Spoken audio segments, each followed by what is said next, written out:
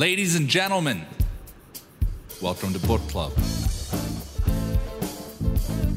First rule of Book Club is you must always talk about Book Club. Second rule of Book Club is tell everyone about Book Club.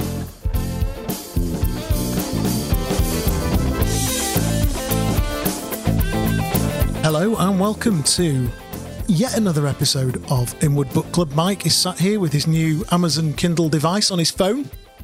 Very cool. Thanks, Johnny. I don't think he had the glasses as cool, but nonetheless. Minimalist. Yes, that's me, though. I'm a minimalist kind of person. You are. You're a man of minimalism. Because we have this conversation about hi-fi all the time. I'm quite happy with a phone and a speaker. Johnny wants all this ludicrous equipment. Oh, pricey. I know you're a man that's into watches. I'm into hi-fi. If you said to me now, listen, you've got loads of money and you can go out and buy something, I'd buy hi-fi over a watch. Right, fair play. So let's talk about this book then. So we're on, is this episode 3 of this book that we're discussing now? We did 2 episodes last time, didn't we? We were halfway through the book. I think we did a very long one episode because there was no real cut point, was there? No, there wasn't. But we're now at part 7, which is building your one-upness. Yes, we are. Yes, we are. Having had a bit of time to reflect, how do you feel about Elite Sales Strategies by Anthony Iannarino? How do I feel about it? I would say that the general message of being one-up in a conversation is a good thought process to have. Good thought process to have. I think Anthony's a top guy, no doubt about it. I feel like this book doesn't necessarily stick to the core concept all the time, which is a shame because the core concept is really good. It's a bit too tangential at times for me. Would I suggest that people should read the book? Yeah, 100%. Yeah, I think I'm behind that. I like a manual, right? Are you going to leave with a manual? No, you're going to leave with some ideas of what to do. And I think a lot of it is about a mindset, isn't it? It's about a mindset of how you engage with people. I think the other part of it that's important is about, Sandler would say, be treated as an equal. You know, that's a big thing about Sandler training, isn't it? Yeah, I think that's very Sandler. And it's sort of got that Sandler-y thing to it. And we'll get into the actual book, I guess, in a minute. Something that he's very dismissive of is selling on price. And I think a lot of companies and a lot of salespeople are very dismissive on price. I one day want to see a sales book that says, sell something that's just good enough and win on price. Because one of the richest people I know has a just good enough product. He's got a just good enough product. The guy's worth 100 million quid. Yeah. And if you speak, he's a really nice guy. If you speak to me, say, but why does it need to be any better? Well, he deliberately designed a business model that wasn't predicated. We talked about this, I think, on the last show. His whole business model isn't predicated on talent. Exactly. He finds it easy to recruit. He finds it easy to sell. This book, you've got to be a really skilled campaigner. And actually, how many people are going to get that level of skill? Well, I think that's a fundamental issue with the sales training industry itself, though, isn't it? Which is they're in the business of selling sales skill. Yeah, of course they are, yeah. And what they're not in the business of saying to their clients is, listen, talent's overrated. Why don't you just create a process and a system whereby you don't have to hire talented people and train them? Exactly, yes. Of course it does. Well, that's how they exist. Which is a bigger conversation about where does the sales training industry go in a world that's driven by process? Bigger conversation. So on this one, I got to this point that's identifying implications. And he says, being one-up means guiding your clients to recognise and understand the implications of their assumptions and their decisions. Right. I think that's just spin selling in disguise. I did write that. Yeah. In my notes. No, I'm not saying he's wrong. And a lot of people won't read spin selling. But what's the implication of you not doing this? It's sort of like the same thing, isn't it? Yes, it did feel a bit that way. Mm. And then I've got here on one of these pages, I'm on page 124 of what would have been the hardback is now the PDF. It says, the longer you work in an industry, the easier you will find the work. But first, we will need to outline several approaches with provocative names to ensure you're one up. I think that was a really interesting point. The longer you're in a game, the easier you find it to become one up. Yeah, well, you've just got the benefit of hindsight and experience. I mean, what's our strapline? Hindsight? Benefit of insight, ability to deliver. What it got me thinking about that was, I look at different candidates who have had brilliant careers. Some have had bad careers. Some have had good careers. And I was thinking about a guy I interviewed yesterday he moves jobs about every 2 years, but each job move has there's no logic to why you would go from that company to that company. Because he's changing markets all the time. Yeah. And what I did think when I was thinking about it, he immediately sprung to mind was I thought, you've got no one-upness at all. Yes. He can't have any one-upness because he has so little expertise in any given subject area that he can't create one-upness. And in and of itself, that's weakening his ability to build a career. Well, interestingly, that's a segue into the next bit I've highlighted, which is he talks about erasing mistakes in advance. He says, your advantage is that you have witnessed different companies make different decisions, observing both their mistakes and their success. This situational knowledge is unavailable to your one-down client. So what he's saying is, I've seen it before. Yeah. How often have I seen that before in recruitment? If you do that, this will happen. Here's where you're going to be in 2 weeks' time. Now, actually, the clients that you've got a good relationship with, they go, do you reckon? Yep, 100%. Yeah. They go, right, thanks for your counsel. New prospect, they go, yeah, whatever, do one. And then 2 weeks later, they go, oh, Christ, you said that was going to happen 2 weeks ago. Yeah, correct. Yeah. Then it made me think of another candidate I'm working with at the moment who has been in a single part of the market for a very, very long time, this particular chap. 25 years in a specific technology area since its very inception. And he now works in like a consulting firm as almost like an overlay salesperson where they provide this particular technology. And when I spoke to him, I thought, you're rubbish. Good. You're a bit average, but he sells loads. And I realised now, having read the book, that it must be all one-upness. Well, it's interesting. Again, that's another segue into something else. Constructing the context for decisions. The reason companies hire consulting firms is so they can gain counsel from someone with knowledge and experience they lack. You know, why do I use my financial advisor? Because he knows stuff He just knows stuff I don't. Yeah. He's one up. But do we have to go through some big, drawn-out, protracted, him selling to me thing? No. I know he's one up. That's why I phoned him. Do you know what I mean, though? That's part of it, I think. But that's his lack of belief in his own salesmanship and knowledge in what he does. He goes to me, do you play golf? I went, yeah, but I don't want to play golf with you. First time I met him. He went, why not? I said, 'cause I don't want to play golf with you. I actually want you to sort my mortgage out. Ever since we had that conversation, it's great. We have quarter-of-an-hour meetings now. See, my mate charges people by the hour for his financial advice. This guy don't. Right. So he's immediately one up because he's billing you to be in the room. Exactly. So where to find insights? He talks about where to find insights, and the insights create one-upmanship. Outside your four walls, I would, however, insist that you read widely, pay attention to news stories that would affect your clients, and develop a set of deep insights that allow you to see something that your clients don't see yet, making your one-up prospective value to them. Interesting, I'm working with a software company at the minute, and I said to this guy, who's your best guy? And he told me, and I met him. And the client is a proper live wire, aggressive is what he is. And I met this guy, and he said, what do you make of my guy? And I said, it really surprised me. And he said, why? And I said, well, because he's sort of a bit dull, really. And you're a bit of a live wire. And he said, tell you what, Mike, he knows more about that industry than the client's industry than they do before they walk through the door. He said, literally, he just spends hours in the office reading trade press. And I used to tear my hair out about it. But he reads the trade press, somebody announces something, he sends it through to a new prospect, and he just books appointment after appointment after appointment. Absolutely fascinating. He says, I know I'm railroading this a bit, Johnny, but he says, that's fine with me. If you're not one up, you're one down. Yeah. Now, this got me thinking about price a little bit, and I was thinking, well, and he disagrees. He says if you one down, that's a good place to be because you can go to one up. What he doesn't say is that you can stay in a one down position. Yeah, okay. And I think, like, if we think about, selling as a great context, I think sometimes using his own language, there's a point to staying one down. So we've interviewed a lady to work for us, Johnny, who books appointments with lawyers. Yep. She's one down. No matter what you do for her, she will always be one down. She's one down to the people to whom she sells. Yeah. But does a lawyer want to deal with somebody who he feels is one up? No. I don't think so. I think their ego is going to stop it. Sorry, all lawyers out there that are listening to this, but you're an absolute pain in the ass, and I hate dealing with you all because you're all cleverer than everybody else. I think it's a very difficult balance being one up with a lawyer. That's a tough balance. If you're one up with a lawyer, I think you're going to lose them and not sell anything. You are if it's overt. Probability-wise, there's a good chance of that. Yeah, you've got to be careful with that. Because actually, there's so many of them have such big egos, often because they're actually earning a third of what the salesman's earning. But you've got to be very careful not to let them feel like they're one down. Yeah, completely. Even if you are one up. I thought there was a really interesting point here on page 140 where he talks about my most respected peers in sales consulting all learned to sell by selling commodities. Jeb Blunt sold uniforms, a service with no differentiation. Mike Weinberg sold plastic fittings.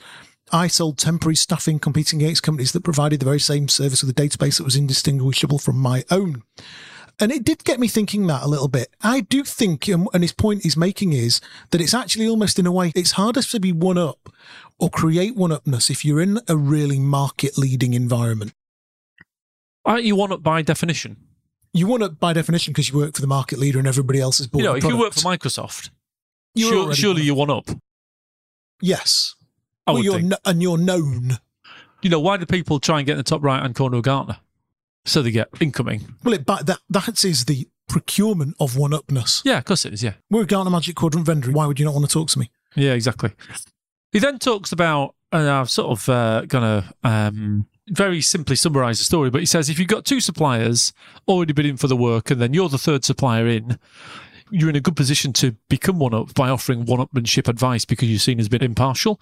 I think that's what the reseller channel does. I know they don't like to call themselves the reseller channel, but by being a VAR, you put yourself automatically in a state of being one-up because you know all the different options that the client doesn't know. Yes, you've got that holistic one-upness. But I also think that, and I think this is very challenging in our sector, and I think we talked about this in the last show, I can only imagine it must be incredibly tough to have some one-upness when the customers are as well educated as they are. Not according to Annarino. He says you can still gain it. Yeah, I'm sure I do agree with you. But I think there's probably diminishing marginal utility. It's not something I'd try and do if I was recruiting. If a client said, right, I want to hire somebody that knows low code and finance and has got enough credibility to be one up, I'd say, yeah, just brief somebody else. Because, you're never going to do that. He says, things to consider when providing advice. Obstacles. The first obstacle... Go on, let's go back to that. Why would you not let a client brief you? In the old days, we used to get a lot of briefs where the client used to say, I want somebody who's a challenger. Yeah. That was like that was just the Kool-Aid at that time. Yeah, there was about an 18-month period where the Kool-Aid was, candidate must be a challenger. Prior to that, candidate must be a solution seller. Prior to that, candidate just an advisor. Yeah. It's whatever Kool-Aid the sales leaders have drunk at that period of time. So let's just say they all go out and they buy Elite Sales Strategies by Anthony Iannarino, right? And the clients say to you, Mike, I want a guy who can be one up in the conversation. Why do you not want that job spec? It's completely unscalable. I'd have that job spec. If a client said to me, paid me by the hour for one-upmanship, is that a good strategy? I'd say, no, it's not. A good strategy is to do what Monday.com have done, have a good product, market the living daylights out of it, and then just hire anyone you want.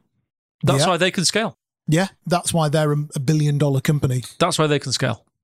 So it's the lack of scalability, or is it the lack of scalability, and that's because actually those people are so hard to find. You just create an employment trap for yourself. Yes, it's very employment trappy, isn't it? 100%. 100%. It's a proper employment trap. Because actually what you're hiring is people who have real talent and real wherewithal. Yeah. Which you and I, it may sound like we're being unfair, but there's not many that have that. Not many. Very few. I've got one at the minute. I'm talking about a defence guy. Yeah. Proper top class. He'll have serious one-upness. He's the best defence guy I've met in 22 years. So I'm going to have to wait another 22 years to meet another. So could you scale... a business by hiring Marcus Smith. That's not his name. By hiring Marcus Smith. No. Because what you can do, hire one every 22 years. Oh, and then be beholden to him because he might resign. Why don't you just create a better business system for yourself so you can hire anyone? Yeah. Better branding, better marketing. Yeah, and exactly. I'll place you an ordinary guy on 70k base, guy on 70k base, but I'll place an ordinary guy on 70k base who's going to come along, work hard and do a nice job with the leads that you give him and the challenger content that, and this was my thought. Well, I think we talked about this on the last show and I can't remember, but I feel like a lot of the one-upness, whose responsibility is it? Is it not the responsibility of a marketing team? That's what Monday.com do. Brilliantly marketed. But obviously somebody from Monday.com legal counsel is going to phone in now. If you read Challenger Sale, what they say is it's marketing's job, or the Challenger customer, it's marketing's job to create one-up content. Yeah, exactly. So he talks here about giving advice, 2 tactics. He said, tactic number 1 is to ask for permission. One way you might approach offering your advice and recommendations is to ask for permission when it's not necessary, with something like, would it be okay if I shared with you what seems to be the most valuable next step and produces the best overall long-term results? No. Do you not like that because it's a closed question? Correct. This is like another bugbear of mine. What happened to the basics? For those listeners who don't know, if you clock my LinkedIn feed, I've had a bit of an argument with Anthony today on LinkedIn about that sort of thing. Quite right. We've thrown, and I say it all the time, we've thrown the baby out with the bathwater, open and closed questions. Yeah, quite right. Quite right. Basics of questioning. Yes, no. Tie downs. How do you feel about that? It's a good idea, isn't it, Mr. Client? Completely correct. I said we've woke-washed the industry to the point where people are no longer doing those very basic things. That's deemed pushy. That's a good idea, isn't it, Mr. Client? That's pushy now. Really? I think that's an opportunity for the client to say, no, I don't think it's a good idea. It's a trial close. It's a gentle push towards further enhancement of the conversation. Correct. He says here, I'm on percentage 61, Johnny. He goes about increasing their investment, and he goes, in the long history of our universe, there has never been an outcome that was improved by investing less time and energy. So I'm just going to repeat that. In the long history of our universe, there has never been an outcome that was improved by investing less time and energy. Other than the automation market, AI, low code, the tech industry in general? Yes. I do wonder with a lot of the authors we read who are sales trainers, I do wonder how many of them have clients in our sector. Yeah, completely agree. I think a lot of them do very well and are great sales trainers in other areas. I bet he's a brilliant salesman. And a brilliant trainer. Yes. I would imagine if you spent thousands of pounds on several days of his time to train a sales team, he'd probably do a great job. But yes. I wonder if he'd do a great job at Snowflake or at Databricks or at Tableau. Well, let's find out. Let's roll them up. He goes, the trading value rule, 61%. Every time you give advice or recommendations, you should follow the trading value rule. Explain exactly how your client is going to benefit from taking your advice or following your recommendations, even if they never buy from you. But don't worry, they're going to buy from you. I sort of quite like this because there's a lot said about giving away free consultancy. Yeah, okay. I think a lot of the advice that we give clients about recruitment and stuff like that, it's free consultancy, and I think it always comes back. So I think what he's talking about here is if you're one up and you're in a position where you can offer advice that might help that client, just give it. I agree. Because in the end, it'll come back. Well, I gave a client some advice a while ago who was hiring. He had a hiring problem, and they're a small business, and they're just in that point where they're about to hire a first salesperson. And he was nervous about it. And he said, what am I going to do? And I said, do you know what I think you should do? I don't think you should hire anyone because your budget's only 60 to 70k. You want a lot of salesmen for your 60 to 70 grand. And he went, well, what do I do? I said, well, you're always going to think that whoever you hire is shit. You're going to fire them, and I'll end up either giving my money back, or worse still, you won't fire them in the first 3 months and I'll keep my money, which is great for me. And then you'll hate me as much as you hate the salesman.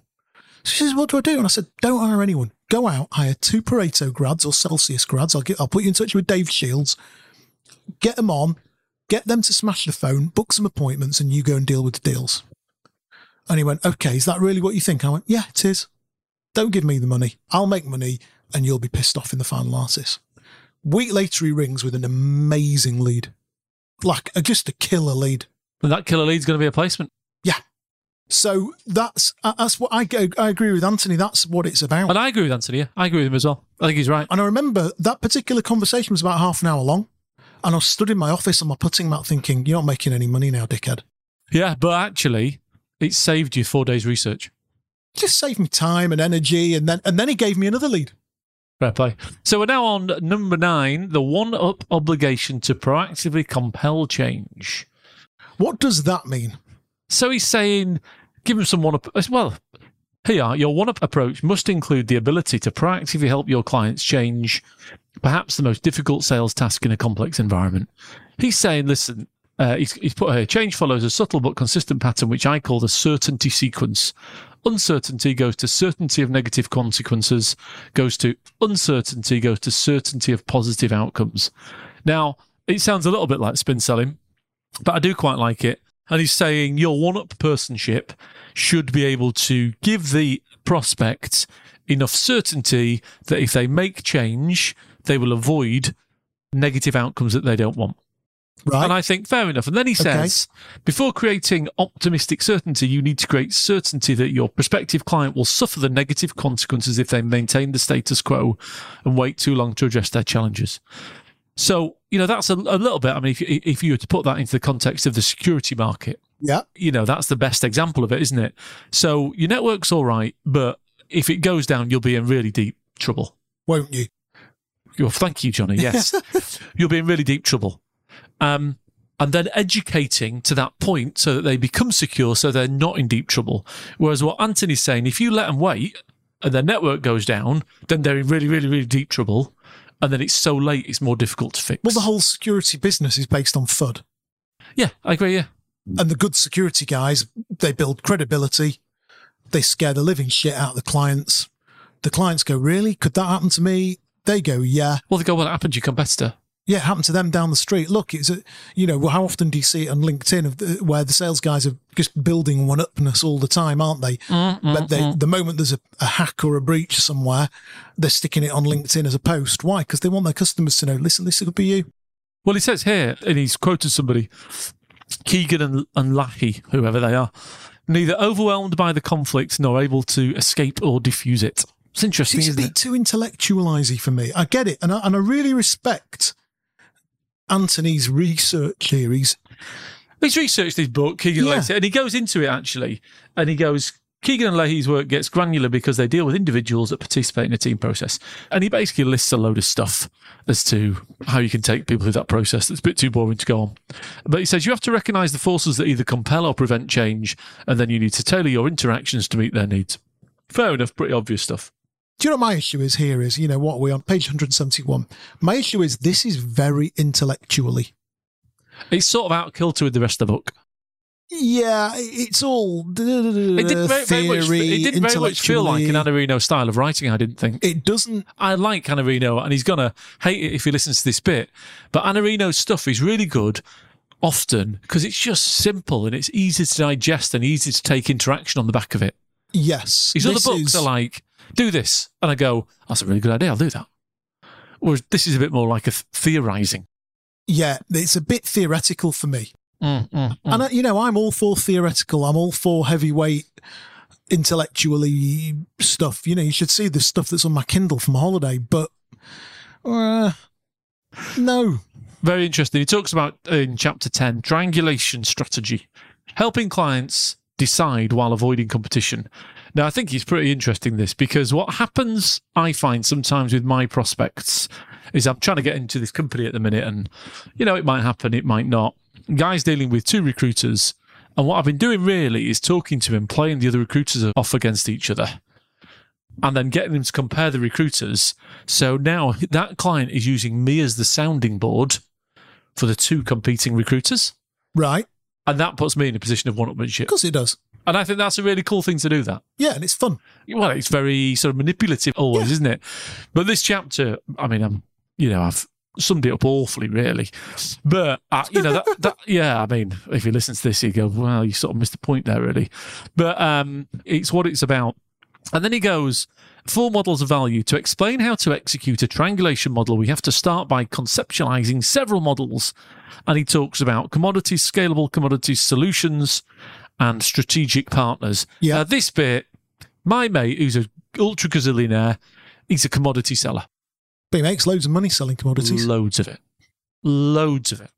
Absolutely loads of it. And I do think that a lot of the sales authors are too heavily telling all the sellers that they need to become strategic partners. I don't buy that. No, I don't buy it too. Maybe in certain places, like that's what Accenture do, isn't it? They're a strategic partner for change or whatever their strapline is. But if you work for Tableau, are you a strategic partner? No. What do you sell? Visualization dashboards. So we're waiting for the lawsuit from Tableau. But really, do you know what I mean? What do you sell? Visualization dashboards. And what's wrong with that? They made a bucket load of cash with a good product. It's a commodity product. Everybody's got one. You're the market leader. Are you really a strategic partner? No. Correct. And I've Not got another really. example. I referenced this guy a few times, the guy that's got all the watches. I was around his house this weekend. He moved to a new house, blah, blah, blah. And I said to him, come, where'd you get your business from? He goes, yeah, I just replied to tenders and I just go in cheapest. That's his strategy. And he calculates, if I go in at that price, can I still make money on it? Yes, I can. He Right. wins loads of business. Right, I'll go in at that price. If he got him in this room and said, are you a strategic partner? He'd laugh and go, why? No, I just get jobs. Let's get jobs and do them. And this guy builds like bridges. Gets jobs, does them, and makes sure when he quotes that there's still enough bunts in it to make it worth quoting under what everyone else is quoting. Because what's interesting, I've also got another mate who's in commercial property. And the company, I don't know how he sells. He's my mate. I go out drinking with him. But if you're selling commercial property at the minute, let's say, and you work for, I don't know who sells Can you commercial imagine property. how hard that must Well, be? imagine how hard it is. Are you actually going to try and form a strategic partnership? Are you actually going to do that? Or are you just going to sit at the bottom of Annarino's scale and go, well, I'm just going to stay in commodities?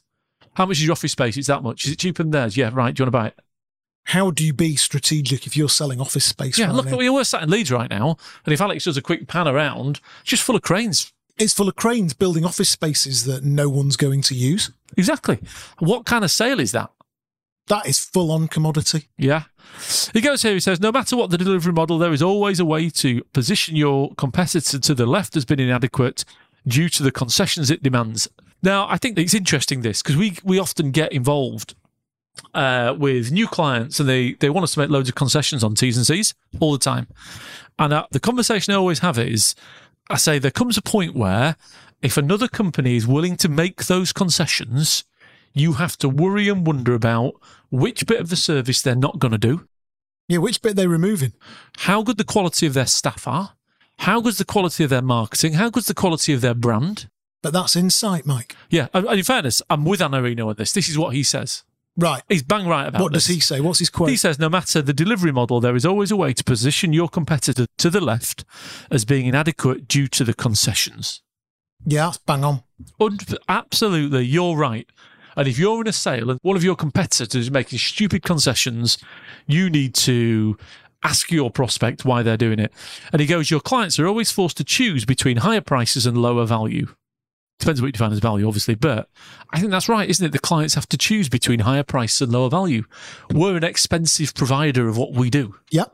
We're expensive. I think we're fairly priced, actually. No, I think we're expensive because we get it right. Yep. You can go and use Cheap Recruiter. Yep. Feel free. We're not expensive, but we're not cheap either. We represent good value is my point. Yes. Because the value is there. And that's what he's saying here, and I agree with him. Your prospect has that choice to make. Now, actually, your prospect might go for a cheap supplier. You know, talking about the gazillionaire that builds stuff, they go, well, it's good enough. You know, it's monitored by all kinds of different building regs and stuff. It'd be fine. You know, whatever. Yep. Fine. He'll have certain accreditations Yeah, certainly. Oh, he knows what they are. and certain levels of safety and all that stuff below which he can't get the job anyway. So as long as he maintains those safety accreditations, ISO accreditations, all that, he's good to go on the job, isn't he? Completely, yeah, completely. I'm flicking through the book a bit now because I've not... Read it? Well, I've read it, but I've not underlined much stuff. The tail end of the book loses me a little bit. It's very thick and very rich in information, isn't it? He says something very interesting, actually, I thought, on chapter 11. He's talking about being one up helps your clients change, blah, blah, blah. And he talks about going into this, being asked to fly out to see a client. And then this client, he put, I watched him pretend not to see me into the room and move designed to create a power dynamic in his favour. I would have to wait for him despite flying to the meeting at his request. I thought it was a very interesting reference, that book read on power frames, Yes. whatever that was called. I've moved up a little bit here. And I'm really pleased later on in the book, Anthony's come up with something here. I mean, I'm on 222 of 258 pages in the PDF. The subtitle is The One-Up Mindset. And the first bit is, he says, you are responsible for your own development. One-down salespeople often avoid taking responsibility. The subject of the first two components of the one-up mindset. The first area where you need to take full and complete control over your burgeoning capacity to be one-up is your personal and professional development. You're the greatest asset you will ever have. And I think he's bang on.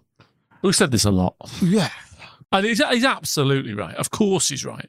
But people don't.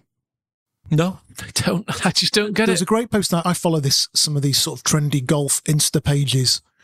And there was a post this morning about you're not playing well, It's the middle of the golf season. It's everybody's fault but yours. Try practicing. And it's so true, isn't it? Yeah, of course it is. People walk off the golf course. Oh, I can't believe I've had a terrible day today. Oh, bloody hell. It was too windy. The greens were too quick. Have you been practicing much this week? Oh, no, I haven't got time to practice. Yeah, I completely agree. Here's interesting. So the final chapter is labelled as top secret. Right. And this is really secret stuff. He says the best way to expose a client's lack of knowledge and experience is by asking questions you are certain they cannot answer. An absolute I'm so into that. A favourite of mine is what's target? £1 million. What's the order value? Oh, about 100 grand. Right. So it's 10 sales. Brilliant. What's your close rate from initial lead to sale? They never know. One of my favourites is what's your percentage success ratio on your sales hiring? Oh, it's a beauty. I've not asked that. That's a beauty. Literally, they never have an answer. What do you mean, my percentage success ratio on my sales? Well, how many salespeople do you hire? And then what's the percentage success rate of hires that you make where you deem a hire successful? And what would you use and what criteria and metrics do you use to deem a sales hire successful? But it can be too much because sometimes it's that big a kick in the nuts, the point at which they realise how shoddy their hiring process is. Do you know what's interesting is recently there's a company I wanted to get into. They hired a guy, and respectfully, that guy's garbage. And I know he's garbage because he's just too many jobs. And then he'd been there like 7 months and he put on LinkedIn, I'm really sorry to say I'm leaving such and such. Blah, blah, blah. I got his post on LinkedIn. Yeah. Sent it to the VP. Right. And said, right, he's left after 7 months. I know you use a recruiter. I reckon he's on about that. I think you've paid about that. Point one. Point two is, how many people did you interview to find that person? How much time did it take? Point three is, when you used the recruiter, what feedback did they give you on the candidate cohort size that they'd reached out to in the feedback? What percentage of the candidates had replied? All he replied with was a smiley face. And you know, I said earlier because we were in the office, I said, I'm about to get a spec out of such and such, and they'd had 7 £1 million earners. Fair play. I mean, I can see that going wrong and him just like not replying at all. Oh, yeah, because you can easily be too clever. Yeah. And he doesn't talk about that. There's nowhere in the book where he says, you can be too bloody clever here. Yes, he doesn't talk enough, I don't think, about the dynamic of being the smart ass in the room. Because I think it would be very easy. You know, I've just given that lead to Dave of the young graduate that used to go out with my daughter, whose father we know, who's left university in his room and said, I want to start my sales career. You could put this in his hands and he could very easily go one-up mental. Yeah, just annoy everybody. Yeah. You could be really, really, really annoying trying to be one-up, couldn't you? Yeah. I do it plenty where I think, just losing this one now. Yeah.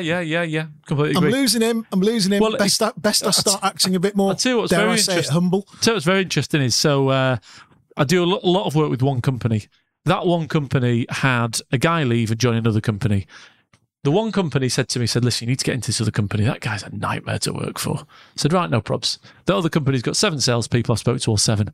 I've got 4 of them in front of my client. Every time I speak to candidates, I think, don't tell them everything you know, Mike. Because if you tell them everything you know, you will freak them out. And you sometimes can freak people out. Yeah, of course you can. And like we were saying, he doesn't cover that dynamic. Well, you can either freak them out that they don't know stuff and they can end up not making a decision. You know, you can be that one up that they're sat there going, Jesus Christ, we're miles off here. What are we doing?